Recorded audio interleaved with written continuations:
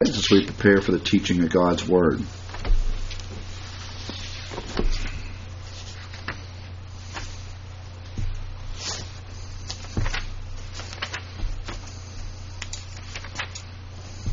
Father, we come before you, Lord. We thank you again for your Son, the Lord Jesus Christ. We thank you, Lord, for his substitutionary spiritual death. We thank you for his bodily resurrection, his ascension, his present session, his imminent return, his second coming to establish his kingdom. And we look forward to being with the Savior, the Lamb who is slain from the foundation of the world throughout all eternity. So, Father, help us to understand more clearly and accurately the program in regard to the Son of God, and in light of his future judgments and resurrections. Help us to have further clarity concerning these things. Sanctify the believers here through your truth, because your word is truth. We ask these things in Christ's name. Amen. If you have your Bibles, let's turn them to the Gospel of John. We're going to begin with verse 28 of chapter 5. We covered this verse already, but I think this is preparatory in understanding this section. In John 5, verse 28, "Do not marvel at this, for the hour is coming which all who are in the graves will hear his voice and come forth, those who have done good to the resurrection of life, and those who have done evil to the resurrection of condemnation." In this section, we're dealing with the authority of the Son of God. We saw earlier in this chapter, in verses 22 and 27, the Son has authority to execute all judgments. So he went through the various judgments of Scripture. Here in this passage, we're dealing with the resurrections of in relationship to eschatological events. Secondly, the Son has authority to give eternal life. So think about it. All judgment has been committed to the Son of Man, and then he has the authority to give life to all who believes in him. He also has authority to give resurrection life. And notice, all who are in the graves will hear his voice, the voice of the Lord Jesus Christ. And therefore, I think the deity of Christ can be strongly attested to in this passage. Now, we had this difficult verse. We've started to cover this last 2 weeks, but we had the phrase here, "These individuals who are in the graves will come forth. Those who have done good to the resurrection of life, and those who have done evil to the resurrection of condemnation." Notice two separate categories of resurrections. Resurrection resulting in life, resurrection resulting in condemnation. Now, the idea of those who have done good doesn't certainly mean that we are saved by works. This is not what this passage teaches. Clearly, the earlier passage is salvation is by faith alone in Christ alone. John 5:24. "Most assuredly I say to you, he who hears my word and believes in him." It didn't say believes and obeys, but believes in him who has sent me has everlasting life, and shall not come into judgment, but has passed from death and life. So certainly, obviously in the context, we're not talking about salvation by works. Here he simply characterizes the unbeliever based on their position in Christ. And therefore, these individuals are characterized of having done good. Only believers can really do things that are pleasing and acceptable to God. And then those who have done evil, the unsaved, are characterized by their sinful rebellion. And those individuals are obviously individuals who have not believed the gospel. There's a future resurrection associated with their condemnation. We call it the resurrection of condemnation. Notice how condemnation is tied in with future resurrection for them, versus for us, resurrection associated with life. Now, we dealt with this passage here, and Zane Hodges has a great article on this section of Scripture. Those who have done good, John 5:28 and 29, problem passage in the Gospel of John, part 6. Now, his BibSac article in 1979 covers this passage. He says this: "The unbeliever is in the sphere of death and is destined for the resurrection of judgment. Only evil things are predicated of him. By way of absolute contrast, a believer is in the sphere of life, to which he has passed by hearing the voice of God's Son, and is destined for the resurrection of life. Only good things are predicated of him. There is no shading in these comparisons. So he speaks in absolute terms, in the sense of the saved and the lost in this section. Now, we also have to keep in mind there are two classes of resurrection. It wasn't John's purpose here to list all the future resurrections. We've gone through those various resurrections. All resurrections are categorized into two classifications. And by the way, this distinguishes the saved and the lost. Even in the future, the saved and the lost are distinguished by the fact that the saved will be resurrected to life, and the lost will be resurrected to judgment or condemnation. That is clear and straightforward here. Therefore, there's two main categories of resurrections. Now, if there was simply one general resurrection, one general judgment, you wouldn't have these distinct categories. So he separates these two. Separates the resurrection of life, one category, resurrection of judgment or condemnation, into another category.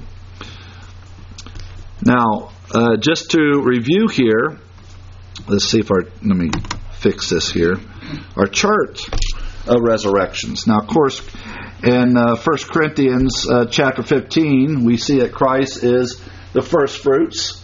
And by the way, this is a summary of verse 20 through 24 in 1 Corinthians 15, but I use this as a chart on the resurrections. We have Christ as the first fruits, then those who are at Christ's coming, referring to born-again believers who will be raptured and resurrected, those who have died in the church age. So we have a resurrection for church age saints, individuals who live from Pentecost to the coming of Christ. That is those church age saints, including us. We will be resurrected if we die before Christ's return, or raptured, caught up when Christ returns. And then we have a 7-year tribulation in which God will pour out his wrath upon an unbelieving world. We have the second coming of Christ to the earth after that period of time.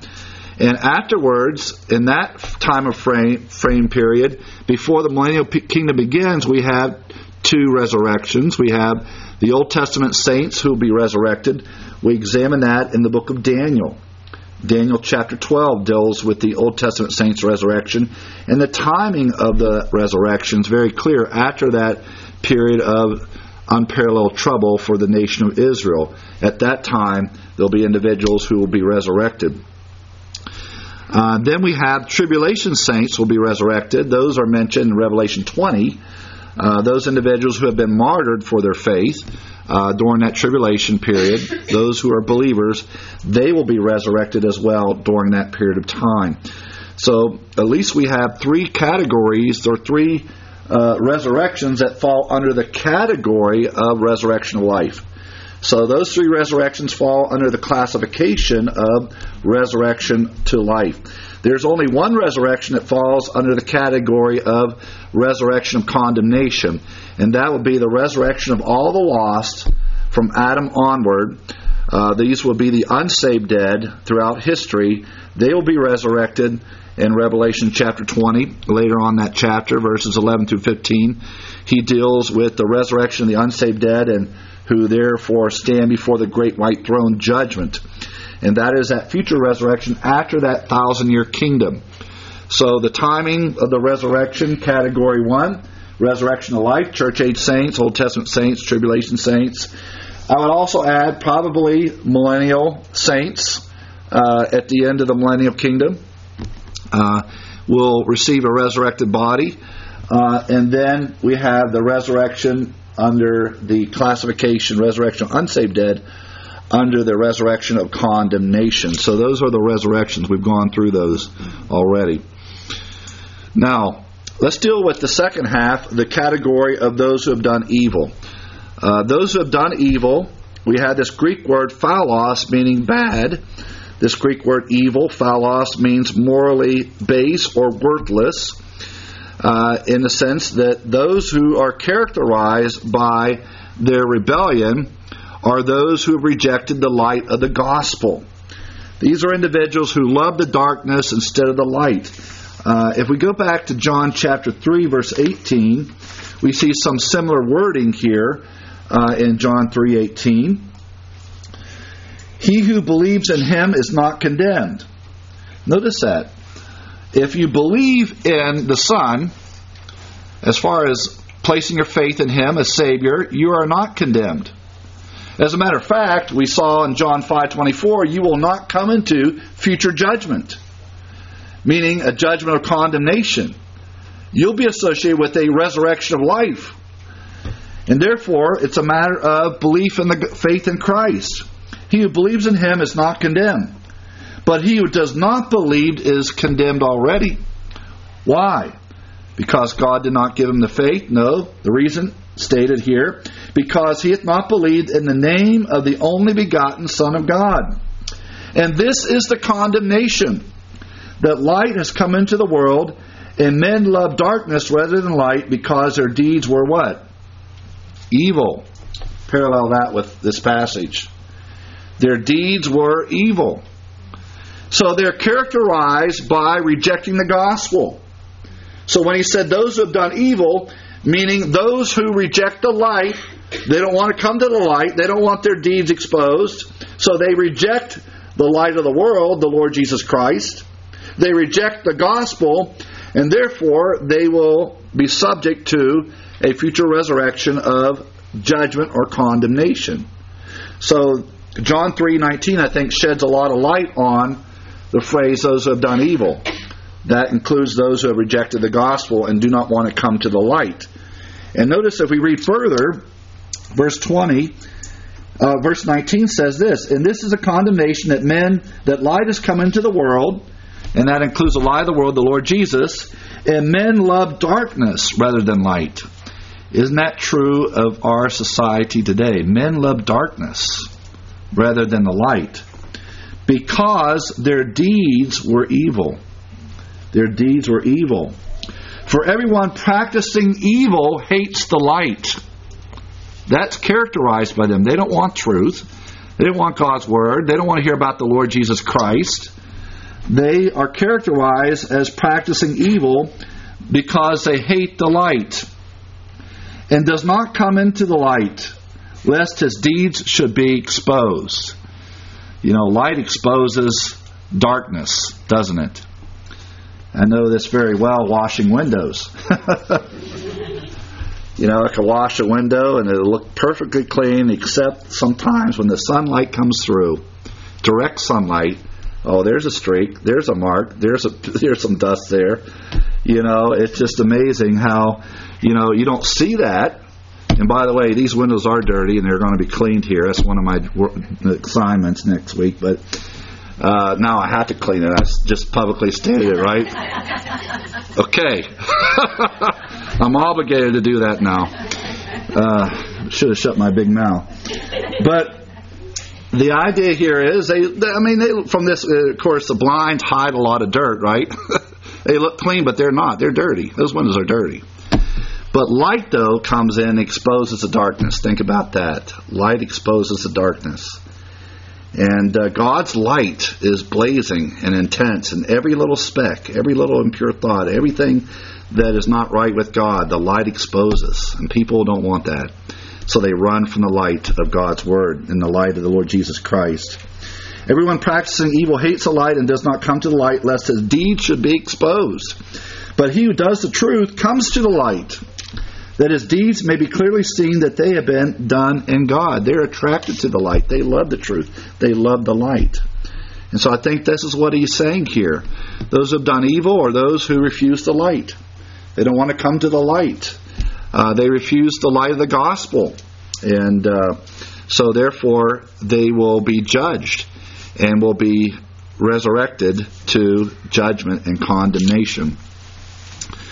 Now, there are 4 passages in the New Testament, actually at the end of the Bible, that deal with the exclusion of the lost from the New Jerusalem. The last 2 chapters of the Bible deal with what we call the eternal state. In Revelation chapter 21 and 22, let's turn there. Revelation 21 and 22. we have the eternal state, we have the New Jerusalem, right? We have the depiction of the city in which all believers will live throughout eternity. So the Bible concludes with our heavenly home, that eternal city, the New Jerusalem. But at the same time, these four passages indicate that the lost are outside the city throughout eternity. It's interesting. The lost are outside the city. Not everyone will end up in that city. Let's take a look at these four passages, and I go into further detail later. We may or may not, get to the detailed exposition of those passages. But I'm going to just briefly read through these four passages. In Revelation chapter 21, we see this first passage in verse 8. Revelation 21, verse 8. But the cowardly... Let's go back to verse 6. Revelation 21, verse 6. He said to me, "It is done. I am the Alpha and Omega, the beginning and the end. I will give of the fountain of the water of life freely to him who thirsts." So the offer of the gospel is to those who thirst. And those who desire the water of life, those who believe, they have eternal life. Think about the woman at the well. That one-time drink quenches the thirst forever. By the way, he ends up with that water of life in chapter 22 as well, in verse 17. "And the Spirit and bride say, Come, and let him who hears say, Come, and let him who thirsts come. Whoever desires, let him take of the water of life freely." Salvation is not earned by your works or merit. It's a free gift, as in Ephesians 2, 8, and 9. It's a matter of grace through faith. Now he addresses the lost in verse 6. Those who have believed, though, are born again. And then verse 7, he addresses the faithful Christian. "He who overcomes shall inherit all things." I think he's referring to faithful Christian. Faithful Christians will receive rewards. "I will be his God, and he shall be my son." Now the lost are addressed in verse 8. "But the cowardly, unbelieving, abominable, murderers, sexually immoral, sorcerers, idolaters, and all liars shall have their part in the lake of fire, which burns with fire and brimstone, which is the second death." It's interesting. He speaks of those who are excluded from the New Jerusalem. Where will they be? Will they be in that city? No, they will be in the lake of fire. The second death is not physical death, but eternal death. Eternal separation from a holy God. They will be excluded. These people who are believers, who have taken the water of life freely, they are in the in crowd in the sense. They're the ones accepted into the city. They will enjoy the benefits of fellowship with God. But these other ones, they will be condemned, and they will have their part in the lake of fire. He simply mentions their sins. Now, this doesn't mean that if there's a Christian who has committed any one of these sins, that person will go to hell. That's a false interpretation. He's simply describing here the lost, just like we see in John 5:21. Those who have done evil. He uses very descriptive terms. But I want to point out that term number 2 in verse 8, the unbelieving. See that? The unbelieving. And that is the sin that keeps them from heaven and the New Jerusalem. They are unbelieving. They do not believe the gospel. And therefore they're characterized by these various things. And by the way, when we look at the terms here, I think he's referring to those in the tribulation who, under the Antichrist, under his reign, they are cowards because they refuse to stand for the truth and they accept the mark of the beast. And a lot of the similar terminology is used in Revelation 9. They're murderers. They're sexually immoral. They're getting involved in the occult. They worship idols. That will be true in the tribulation period. So I think there's similar terminology back at the end of chapter 9, I believe. And this fits several of these verses. Notice here, Revelation chapter 9, verse 20. Revelation 9, 20 and 21. And this occurs during the tribulation. Of course, we'll be in heaven. But those on earth, he talks about the rest of mankind who are not killed by these plagues, did not repent of the works of their hands, that they should not worship demons. There's sorcery. And idols, there's idolatry of gold, silver, brass, stone, and wood, which can neither see, nor hear, nor walk. They did not repent of their murders, and of their sorceries, and of their sexual immorality, or of their thefts. Many of those same sins are mentioned here in Revelation 21. So he's indicating that these individuals who have followed the Antichrist, they are excluded from that New Jerusalem. Now certainly that's true of all believers who reject the gospel. But he simply lists those individuals as outside of that future city. Now look at Revelation 21 verse 27. He speaks about the glory of that celestial city in the verses prior. We have the verse 22, there's no temple but the Lord God Almighty and the Lamb are its temple. The city has no need of the sun, and so forth. The glory of God illuminates that New Jerusalem. And notice here, but verse 27, there shall be by no means enter in let's read this again. There shall by no means enter in anything that defiles. So anything that defiles, those who are unbelievers will be excluded from that New Jerusalem. And it's very emphatic in the Greek. By no means will these individuals enter into the New Jerusalem. Notice that. Anything that defiles or causes an abomination or a lie. Once again, associate that with those under the Antichrist rulership. They'll worship the lie, and they'll worship idolatry, and get involved in abominable things. Notice who is included. Who's included the New Jerusalem? Look at the last phrase. But only those who are written in the Lamb's Book of Life. See? Not everyone will be written in the Lamb's Book of Life. There'll be those who are excluded from the city, who are outside. But those who have believed the gospel will be included in the Lamb's Book of Life. Now let's take a look at Revelation 22, verse 11. Revelation 22, verse 11. He who is unjust, let him be unjust still. He who is filthy, let him be filthy still. He who is righteous, let him be righteous still. And he is holy, let him be holy still. Now, what does that mean? What does that mean? I think what he's saying here is, in the eternal state, individuals who are not justified by faith are still unjust.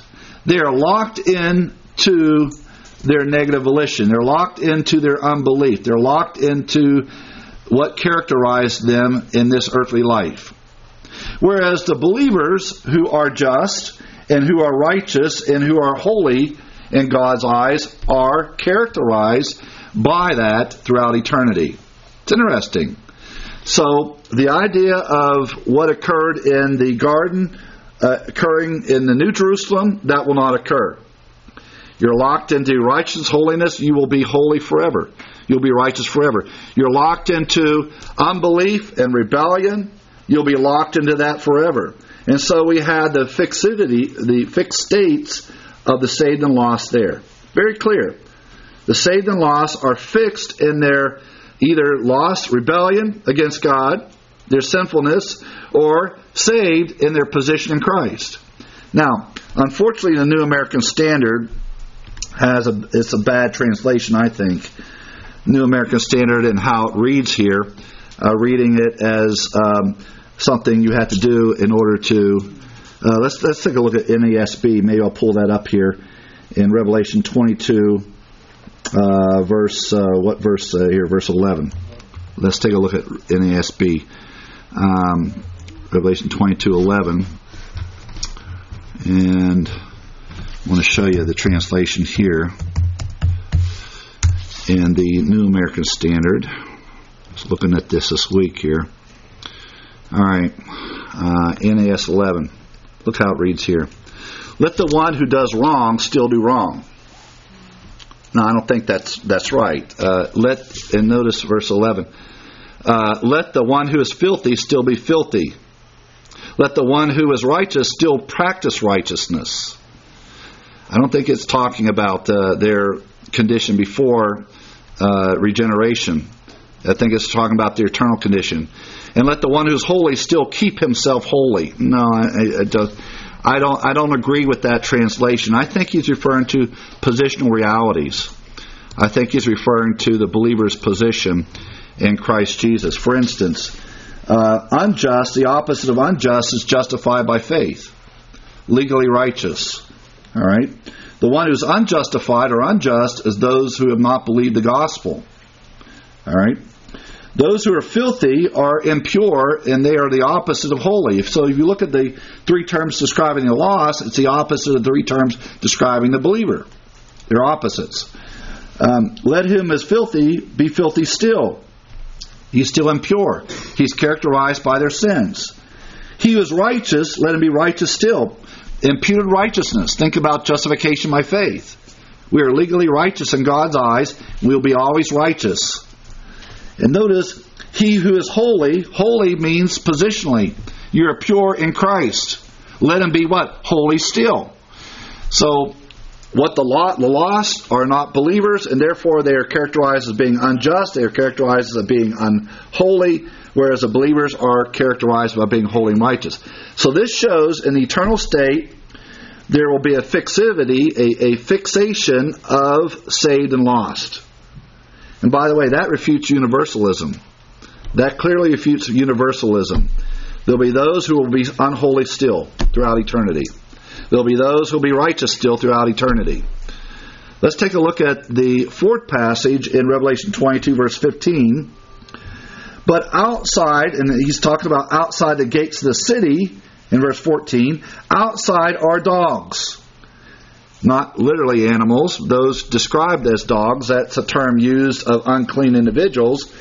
Gentiles, by the way, were described as dogs, unpure, unclean. So he uses that term to describe those who are unclean. They haven't been cleansed from their sins.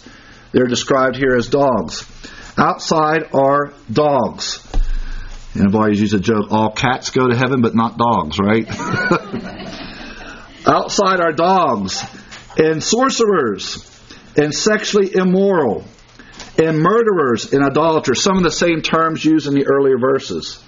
Worshipping idols. Obviously, they don't believe that the Lord Jesus Christ is the Son of God. And whoever loves and practices a lie. I think that's the lie under Satan's rulership. And therefore, they are outside the city. They're outside the city.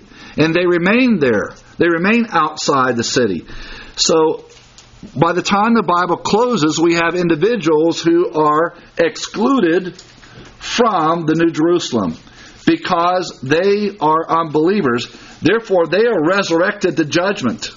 And their judgment remains. They are eternally judged. And they experience a resurrection of judgment or condemnation. Now, we have what is called a genitive construction. The word of is usually a translation of the genitive.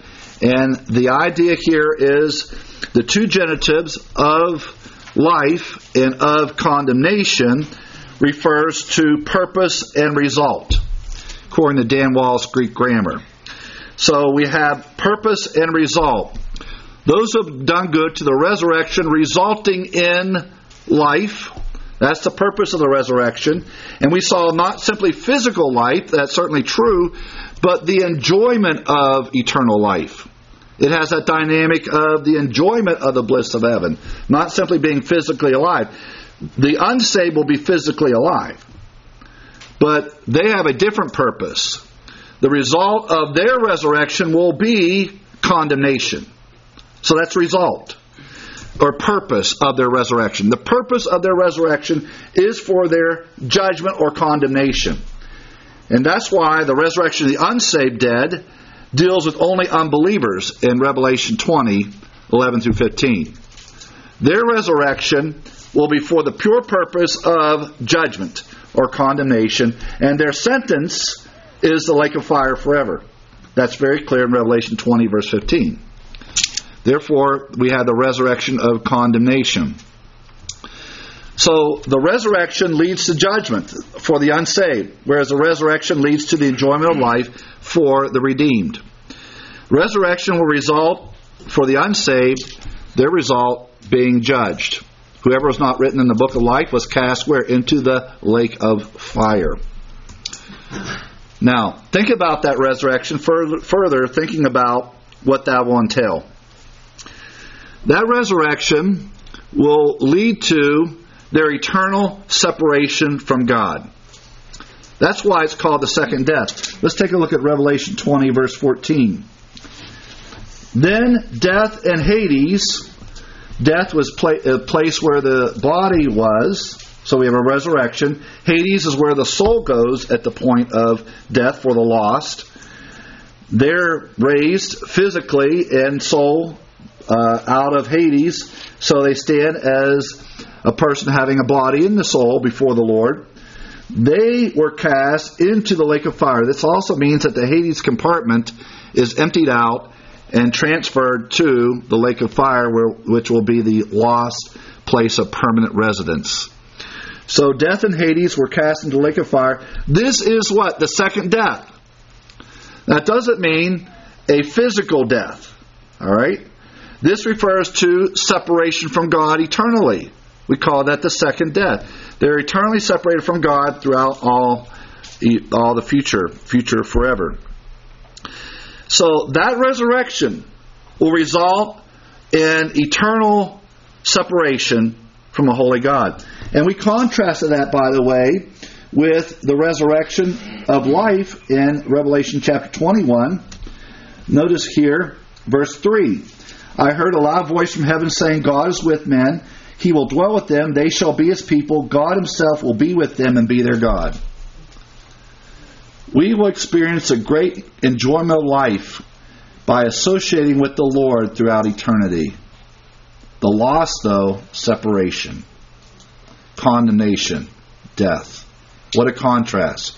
What a contrast between the future of the lost and the future of the saved. So the resurrection of condemnation will result in a resurrection that will not enjoy the bliss of the New Jerusalem. We saw the fact that they were on the outside.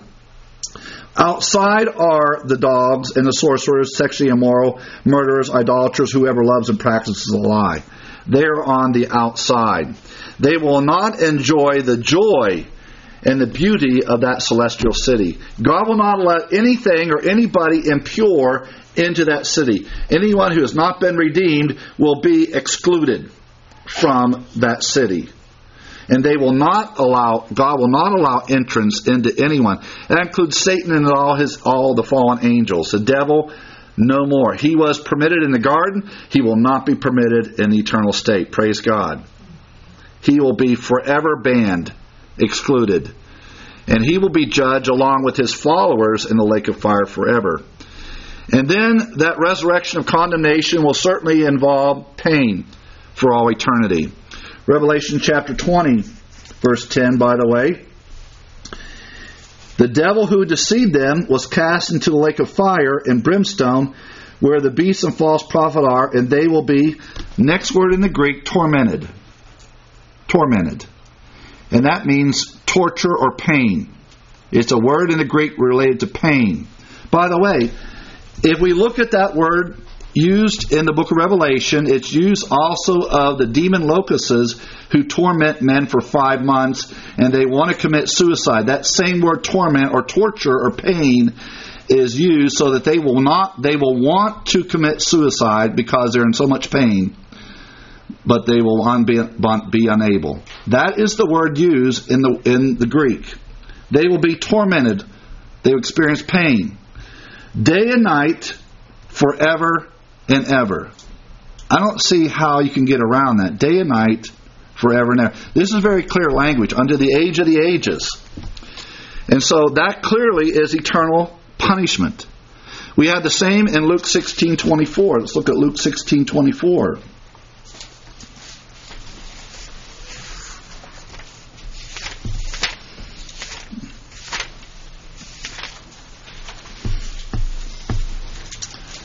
We have the account of rich man and Lazarus. Don't try to explain this away by saying this is simply a parable. It's not true history. Parables do not use proper names. Hermeneutical rule. This is real history. All right. By the way, you have Abraham in the comfort section. That He would not use Abraham's name by to say the mythological Abraham is in the place of comfort. Right? How would the Jews, when reading this, think, okay, that's a different Abraham. That's the mythological Abraham. That's the hypothetical Abraham. Obviously, we believe in literal interpretation. You can't try to get around this text by saying this is only a parable. All right? Okay, look at Luke 16:24. Then he cried and said, Father Abraham, have mercy on me, and send Lazarus that he may dip the tip of his finger in water and cool my tongue, for I am what? Here's a Greek word there, tormented. Where? In this flame. And Hades is a precursor of the lake of fire, by the way. It's a precursor. Now, the Hades is not the place of permanent punishment, but the unsaved dead go immediately to Hades, and they are in torment the day they die. Think about that. And they await that final judgment. They're alive in a place of judgment called Hades. And Hades and death will be cast into a lake of fire, which they will be tormented forever and ever away from the presence of God. So their resurrection, the lost, will be a whole different experience from the resurrection of believers. Resurrection life for the believer. And all that it entails. Resurrection condemnation. Resurrection judgment for the lost. And that's really sobering when you think about it. Therefore, this stresses the urgency of the gospel. The urgency to get out the gospel to the unsaved so they can be resurrected to life. They can enjoy heaven and the glories of it throughout eternity. Now, the word condemnation is the word krisis. It's the word related to judgment given. It is a sentence pronounced. So the divine judge, the Lord Jesus Christ, here, remember, all judgment has been committed to the Son of Man. He will pronounce the judgment.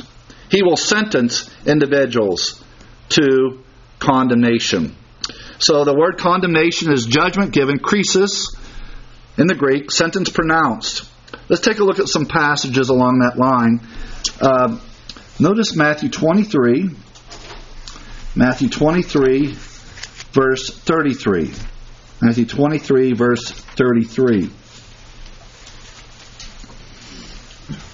Jesus is speaking here of the unsaved Pharisees. And notice here what he stated of them. Serpents. Call them snakes. Oh, Jesus would never say that. Right? The gentle Jesus calls these Pharisees serpents. A brood of snakes. Brood of vipers. Notice what he stated here. How can you escape the what? What's that next word? Condemnation of hell. How can you escape the condemnation of hell? So condemnation is associated with the place where they will be sentenced. And they will be placed into hell because they rejected the Messiah, the Lord Jesus Christ. How shall you escape the condemnation? Same Greek word, by the way, here, as in John 5:29 of hell. Now, Mark chapter 3, verse 29. Mark 3:29.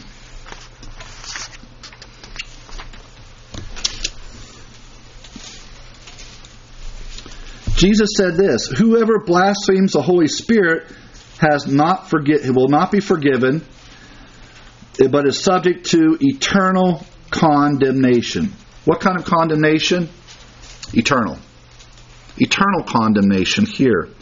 Now, obviously, as we defined before, the blasphemy of the Holy Spirit cannot be committed today. It's not swearing by the Holy Spirit. People swear by Jesus all the time. But it's not swearing by the Holy Spirit. In Jesus' day, in the context, he performed miracles which validated that he was the Son of God. The Pharisees came around and said, you know what? He's doing that through Beelzebub, through Satan. He's doing that by satanic power. Jesus was performing miracles by the power of the Holy Spirit, and the Pharisees were ascribing that to demonic power, and therefore they were blaspheming the Holy Spirit. And in essence, they were rejecting their Messiah. So the blasphemy of the Holy Spirit will be equal to rejecting the Messiah. Now, certainly people reject Messiah today, but this was unique for Israel when Jesus was alive on earth. That's why he said this sin will not be forgiven in this age or the age to come, meaning when Messiah will rule in his kingdom. He will be physically back on this earth, and people will ascribe his miracles or what he does in the future kingdom to satanic power. They, in essence, say, we reject you as Messiah. That's in essence what they're saying. We do not accept that you are the Messiah. So that's what he's talking about here. These individuals will be subject to eternal condemnation. Eternal condemnation. Let's take a look at Matthew 25. Matthew 25, verse 41 and 46. We have the judgment here of the sheep and goat nations, which will occur after Christ's second coming and before the kingdom is established. Then they will answer saying, Lord, when did we see you hungry or thirsty or a stranger or naked or sick and in prison and did not minister to you? Then he will say to them, assuredly I say to you, inasmuch as you did it not to one of the least of these, you did it not to me. Remember, this is how the Gentiles treated the Jews during the tribulation. Did they take care of them, or did they reflect their unbelief by not doing so? Verse 46, these will go away into what kind of punishment? Everlasting. Everlasting. I think it's the same Greek word, punishment, as the word here, condemnation. But the righteous into what? Eternal light. There's a contrast there. It's similar to John 5:29. These will go away into eternal punishment, but the righteous eternal life. By the way, the same Greek word is used for eternal punishment as eternal life. You cannot say, well, one's really not eternal and the other is. Same context, same Greek word. Well, the life for the believer is eternal, but the life for the lost is not. Same Greek word, same context. How can you say that? That's not good hermeneutics. Now, let's take a look at Jude 13. Jude 13.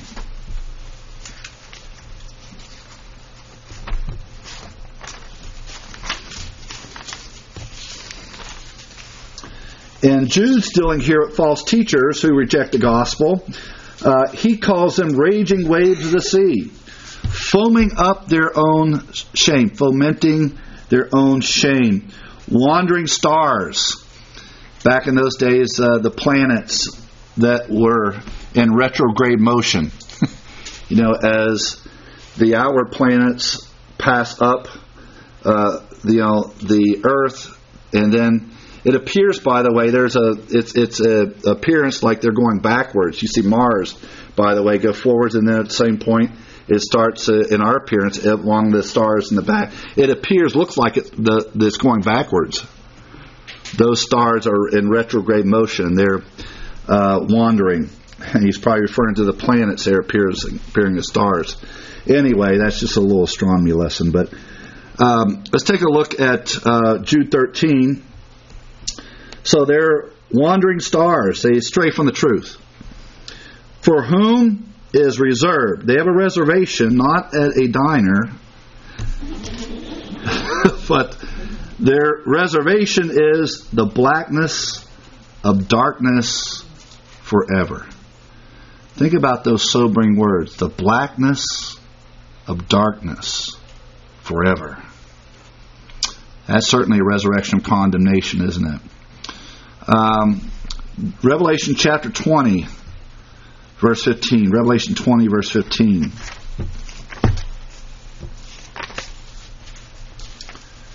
Anyone not found written in the book of life.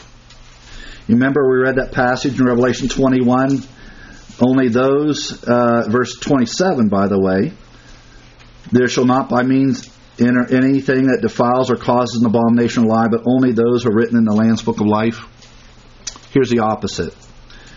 Anyone not found written in the book of life was cast into the lake of fire. They haven't believed the gospel, therefore they experience eternal separation from God in the place of torment and judgment called the lake of fire. Now, let's take a look at a couple more texts here. 2 Peter 2. 2 Peter 2, verses 4 through 9. Think about God's justice. I want you to think about His character. We hear a lot about God's love. But we're squeamish when it comes to God's justice. And we shouldn't be. I think both are balanced in Scripture. Now certainly to overemphasize God's justice to the exclusion of God's love would be wrong. But to underemphasize or overemphasize God's goodness would also be wrong as well. And therefore we need to balance character of God. For God did not spare the angels who sinned. He created the angels. Think about that. But there were certain angels that rebelled against God, and I think he's referring to not all the fallen angels, but a certain class of fallen angels that cohabited with women in Genesis 6. Obviously that's true because there's some angels that are fallen, we call them demons, that are loose. He said this cannot be the original fall of angels. These angels are confined to Tartarus. We know in Jude, by the way, he mentions that. For God did not spare the angels who sinned. Now this is around the time of flood, Genesis 6, but cast them down to Tartarus. The word is specific in the Greek. He didn't use the word Gehenna. He didn't use the word Hades. He used the word Tartarus. And delivered them to chains of darkness to be reserved for judgment. They're in that place awaiting their final sentencing. And angels, I believe, will be sentenced around the time of the Great White Throne Judgment. Because we know Satan will receive his sentence right before the Great White Throne Judgment, Revelation 20, verse 10 and following.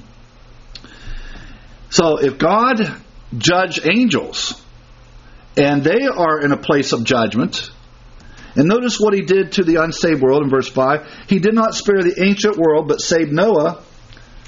God judged the entire population of earth and destroyed it with the flood. Justice.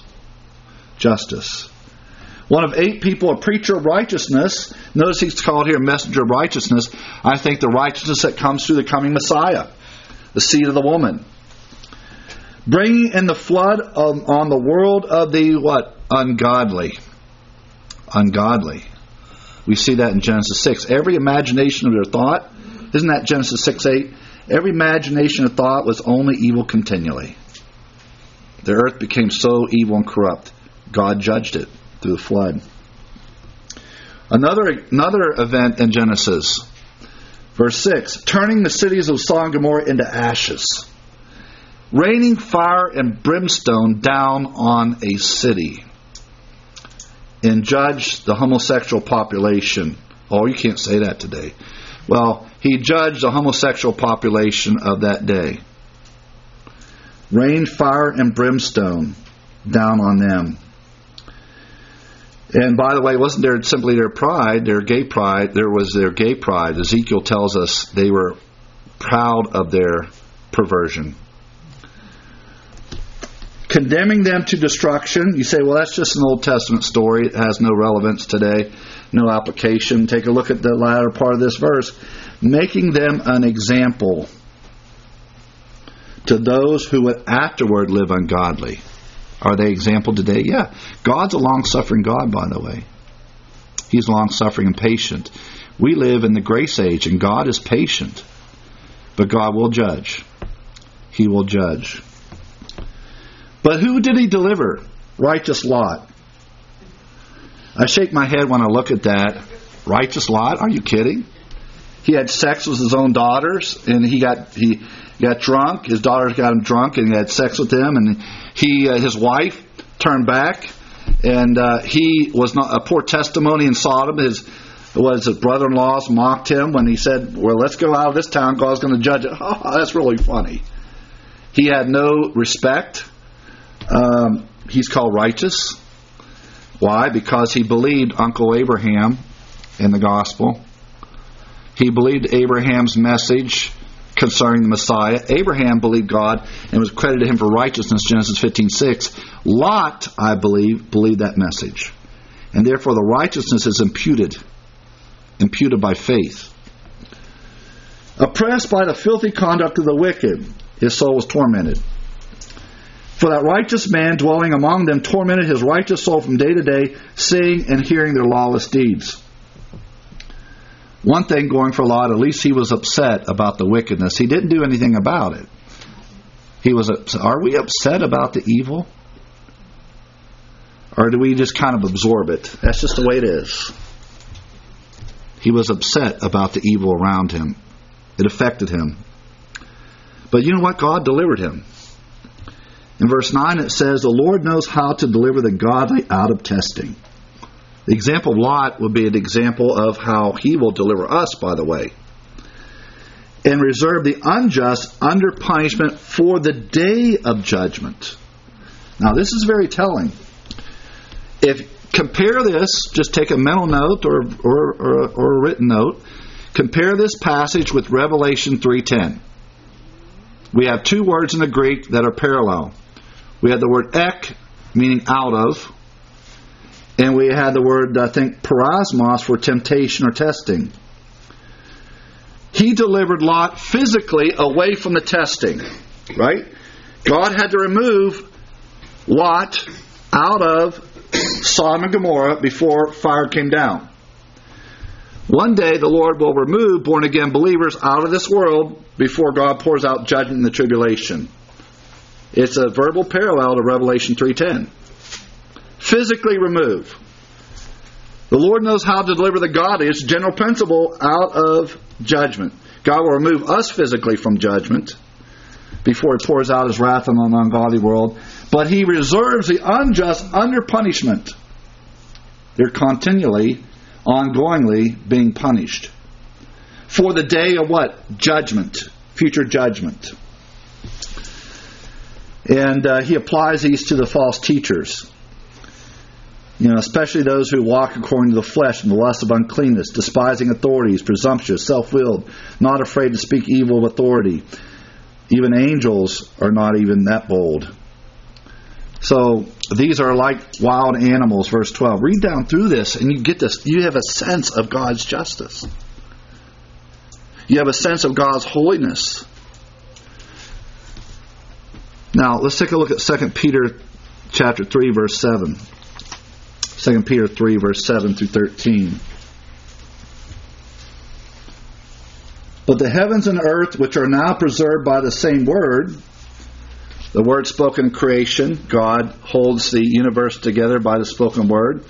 Hebrews 1, by the way, Hebrews 1 tells us Jesus Christ sustains the universe through the spoken word, are now preserved by the same word, reserved for fire until the day of judgment. God judged the earth with water in the days of Noah. Future judgment, fire by God, not man.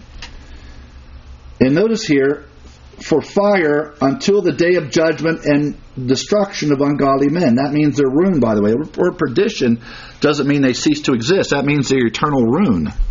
Like if I, put a hole in my suit or spilled something on it, then the stain couldn't be removed. It's ruined. It's still there, material. It's just not fit. So unsaved people will experience eternal ruin. The word there is used for clothing, by the way, in the Greek. Let's look at this then. Looking for and hastening for the coming day of God, because which the heavens will be dissolved, being on fire, and the elements will melt with fervent heat. Nevertheless, how about us? We, according to His promise, look for a new heavens and new earth, in which what dwells? Righteousness dwells. We're looking forward to a new heaven, new earth, in which righteousness will prevail. And those of us who have believed will experience that resurrection of life, and we will enjoy righteousness forever with the Savior, the Lord Jesus Christ. Let's bow our heads. Father, we thank You, Lord, for Your word, and we thank You for those of us who have placed our faith in the Lord Jesus Christ as Savior, that we await a new heavens and new earth in which righteousness dwells. No more of the suffering because of rebellion and sin. We give You thanks and praise for that. And Lord, we are concerned about those who reject Your truth and mock Your truth, and those who are not believers, and those who run from the light because their deeds are evil. I pray that we might be a light in a dark place, that our light might shine before men, that they might see our good works and glorify the Father which is in heaven. May we share the light of the good news of the gospel that will penetrate the darkness, so that people might believe in the Savior and come to know Him. And we pray, Father, that you might give us spiritual courage to stand for you in a day and age in which truth is cast aside and truth is fallen into the streets and trampled upon. And we ask these things in Christ's name. Amen.